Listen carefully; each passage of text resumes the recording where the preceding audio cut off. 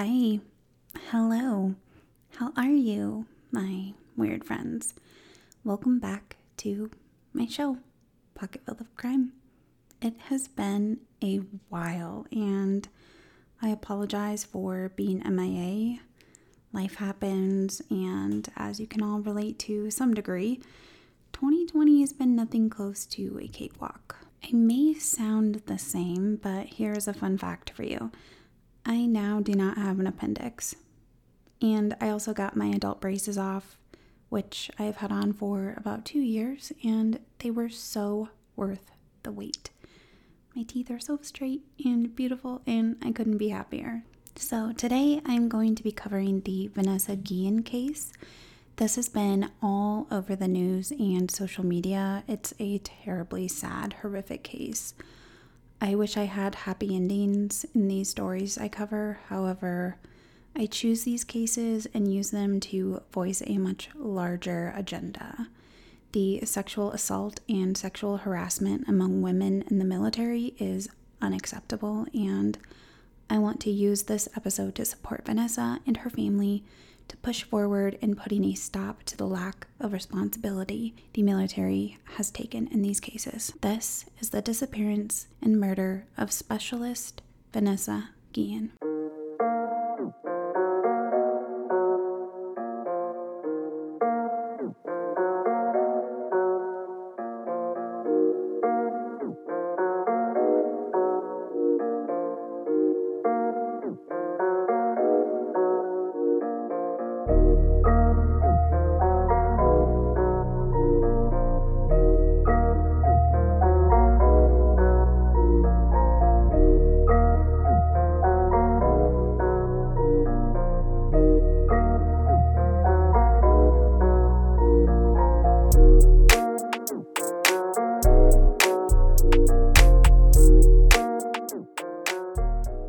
Vanessa Guillen was 20 years old.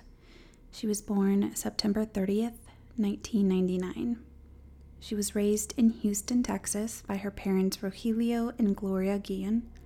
Vanessa was one of 6 children in a very big and close-knit family. She was only the young age of 10 when she started showing interest in enlisting in the Army after she graduated high school. She was described as being extremely outgoing and very athletic. She loved to play soccer and jogged almost daily. She knew she wanted to serve and protect this country. No matter how much Gloria, her mom, cried, begging her not to enlist, she did just that. She enlisted shortly after graduation in 2018, being in the top 15% of her class. She joined the military of June 2018. Vanessa was trained as a 91F Small Arms Artillery Repairer and assigned to the 3rd Cavalry Regiment.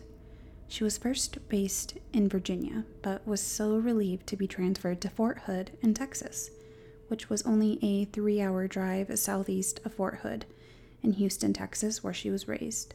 She often commuted back and forth to visit her family and her boyfriend every chance she got. Fort Hood is located in Killeen, Texas, which is known for exactly that, home to Fort Hood Military Base. Estimated population is 151,666, making Killeen the 21st most populous city in Texas.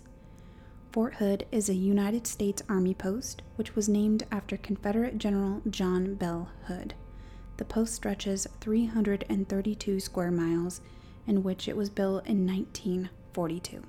It was Wednesday, April 22nd, 2020, around 1 p.m., when Vanessa Guillen was last seen. She was seen in the parking lot near her Regimental Engineer Squadron headquarters, the Hell on Wheels parking lot between 16th and 19th Street on Fort Hood Post. Vanessa had worked earlier that day in the armory room. She was last seen wearing a black t-shirt, purple fitness pants, and black Nike shoes. It was routine that Vanessa stayed in constant contact with her family, friends, and her boyfriend. Vanessa spoke with her sister, Myra, the night before, and Vanessa spoke about her plans on buying a new car. When no one had heard from Vanessa later that afternoon, running into the evening, her family and boyfriend knew something was wrong. The family tried to locate Vanessa by contacting one of her superiors, He stated the curfew was approaching and he expected her to be back soon. Due to COVID, the Post had been under shelter-in-place orders with a curfew set from 5:30 a.m. to 10 p.m.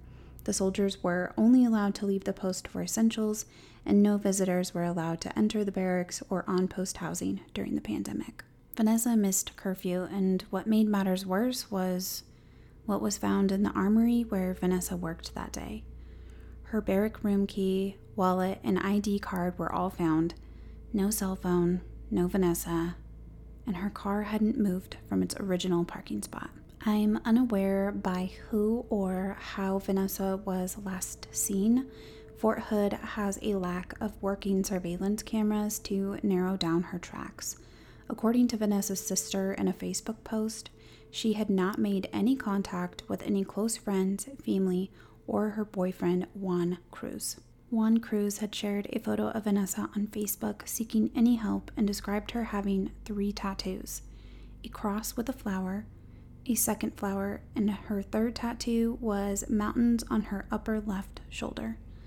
Vanessa is 5'2", approximately 126 pounds, black hair, brown eyes, and of Hispanic descent. Swirling stories, this is not confirmed, but was said that Vanessa's phone had pinged around Texas the day she went missing. There was a reward offered for $55,000, $15,000 of which was offered by the Army. This is when the plot thickens. Fort Hood does not have a particularly good reputation, to say for lack of better terms. Vanessa hasn't been the only one in the last year to go missing from Fort Hood base. In August of 2019, Greg Morales went missing without a trace. His body has also been found just this past June of 2020. Another key factor in this case is what Vanessa had discussed with her mom over the phone about 3 weeks prior to her disappearance. Vanessa had confided in her mother about being victim to a sexual harassment by a superior. She was scared to report him, knowing she may suffer retaliation, and the lack of justice when other female soldiers had come forward about sexual harassment from this individual. Vanessa never did identify this superior. As mothers do, Gloria urged Vanessa she needed to report this man right away. Vanessa calmed her mom and assured her she would handle it herself. After reporting Vanessa missing, Gloria made a statement about the lack of trust and how the Army was handling this investigation. June came around and the Guillen family attorney, Natalie Kwan, made a public statement, quote, "She believed the family was being kept in the dark because few details had been released," end quote. No updates were given to the family, no answers, no guidance where this case was moving. But on June 13th, 2020, hundreds of people assembled at the gate of Fort Hood to protest what organizers felt was a lack of information on the case. This is when the case hit news and media attention and began to receive more coverage worldwide. However, authorities argued that there were more than 300 interviews and 10,000 plus man-hours spent investigating the disappearance. Vanessa's phone records did prove who the last text message was sent to. His name was Aaron David Robinson, a 20-year-old junior enlisted soldier who in fact did have contact with Vanessa the day she was last seen. Aaron, as well as his girlfriend, were interviewed by authorities, each giving each other an alibi. Cecily Aguilar was 22 and dating Aaron Robinson at the time. However, Cecily was an estranged wife of a soldier on post. In the military, this is adultery and frowned upon. 2 witnesses were interviewed May 18th and told CID they saw Aaron Robinson on April 22nd pulling a large, tough box on wheels that appeared to be very heavy. Coming out of the arms room, he then loaded the box into his vehicle and drove away.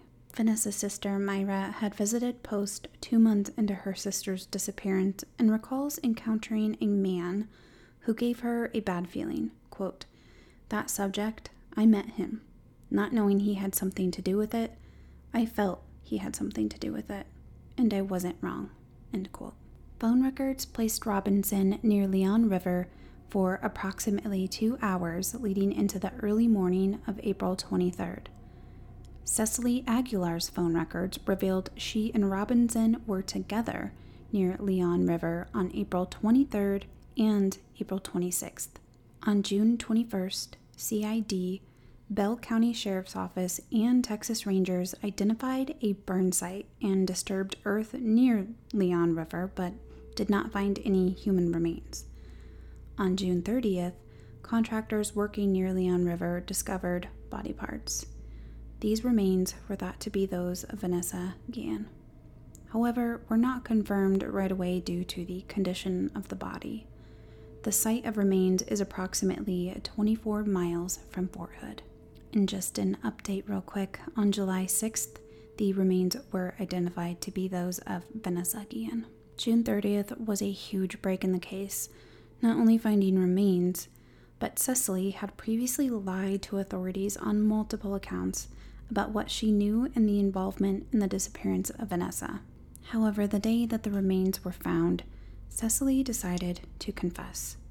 Cecily claimed Aaron had murdered Vanessa in fear of her reporting him for adultery by sleeping with a married woman.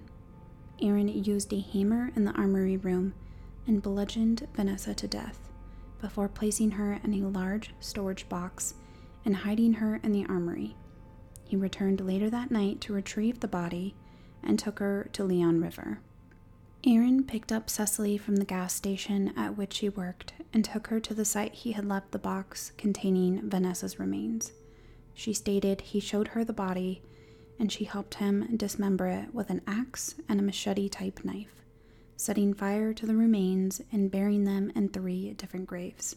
Then returning a few days later to attempt to burn the remainder of the body and get rid of even more evidence, along with burning their clothes after disposing of Vanessa's body. Vanessa's body was not easily identified. The skull was so damaged, there were no teeth left to identify using dental records. That same day, June 30th, the investigators used Cecily to call Aaron while they listened in and taped the entire conversation. Cecily stated, quote, "Baby, they found the pieces," end quote. She was referring to the remains of Vanessa. Aaron went along with the conversation and was not defensive. Aaron Robinson had fled the post, but on July 1st, Aaron was located by authorities off post on the 4700 block of East Rancier Avenue. When authorities approached Aaron, he produced a weapon and turned the gun on himself, shooting himself in the head. He was pronounced dead at 1:17 a.m. In respects to Aaron Robinson's family, I won't go into too much about this, but I think that was such a cowardly thing to do, to take a life, and when you are faced with the consequences of such a gruesome act, that you take the easy way out, leaving her family with so many unanswered questions. Cecily Aguilar was arrested July 2nd with 1 count of conspiracy to tamper with evidence. This charge, if found guilty, holds a sentence up to 20 years and a $250 fine. However, I do not think that this is enough punishment. You can argue and prove she has already lied to authorities about her involvement. The other suspect is dead. Now it is only her version of the story. You cannot trust a liar, someone who would dismember a soldier, if that, a beautiful young soldier who had courage to stand up and serve this nation with a whole life ahead of her. Cecily is only 22. With a 20-year sentence, she will get out around 40 years old, still able to continue on with her life, and Vanessa doesn't. The Guillen family disagrees with the motive to kill was due to her reporting adultery. They stated that was just not Vanessa's character. She wasn't the type to snitch on someone or even get involved in something that didn't involve her to begin with. Even though Vanessa mentioned sexual assault from a superior, Aaron was not any way a superior to Vanessa. The Guillen family believes Aaron is the one who had sexually assaulted her. She had plans to report him. He was enraged and then killed her. The motive of reporting adultery does not convince me either, whether it was Aaron who sexually harassed Vanessa or someone else. It is altogether a bigger problem in itself. I want to give you a little background into Fort Hood. Gregory McQueen, former first-class sergeant, was dishonorably discharged after being found guilty of operating a prostitution ring within the post. Gregory would prey on female soldiers with lack of family, friends, and money, and offer this as a way to ease the men soldiers for easy money. In a report to the Pentagon in the years between 2013 and 2016, Fort Hood was reported the base to have the most reported sexual harassment and assault reports out of every other military base.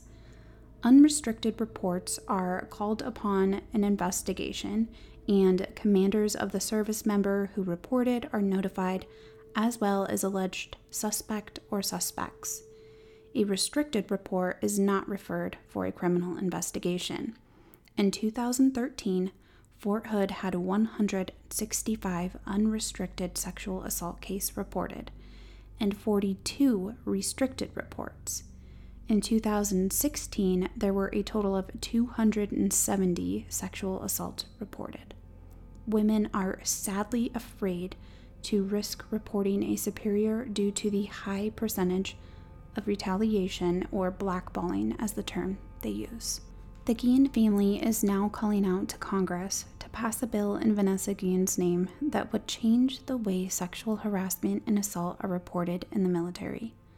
Attorney Quam stated, quote, "We need a neutral agency to oversee claims of sexual assault and harassment, one with no stake in the game," end quote. This sadly does not start and end at Fort Hood. This is a common, sad reality for many women in the military.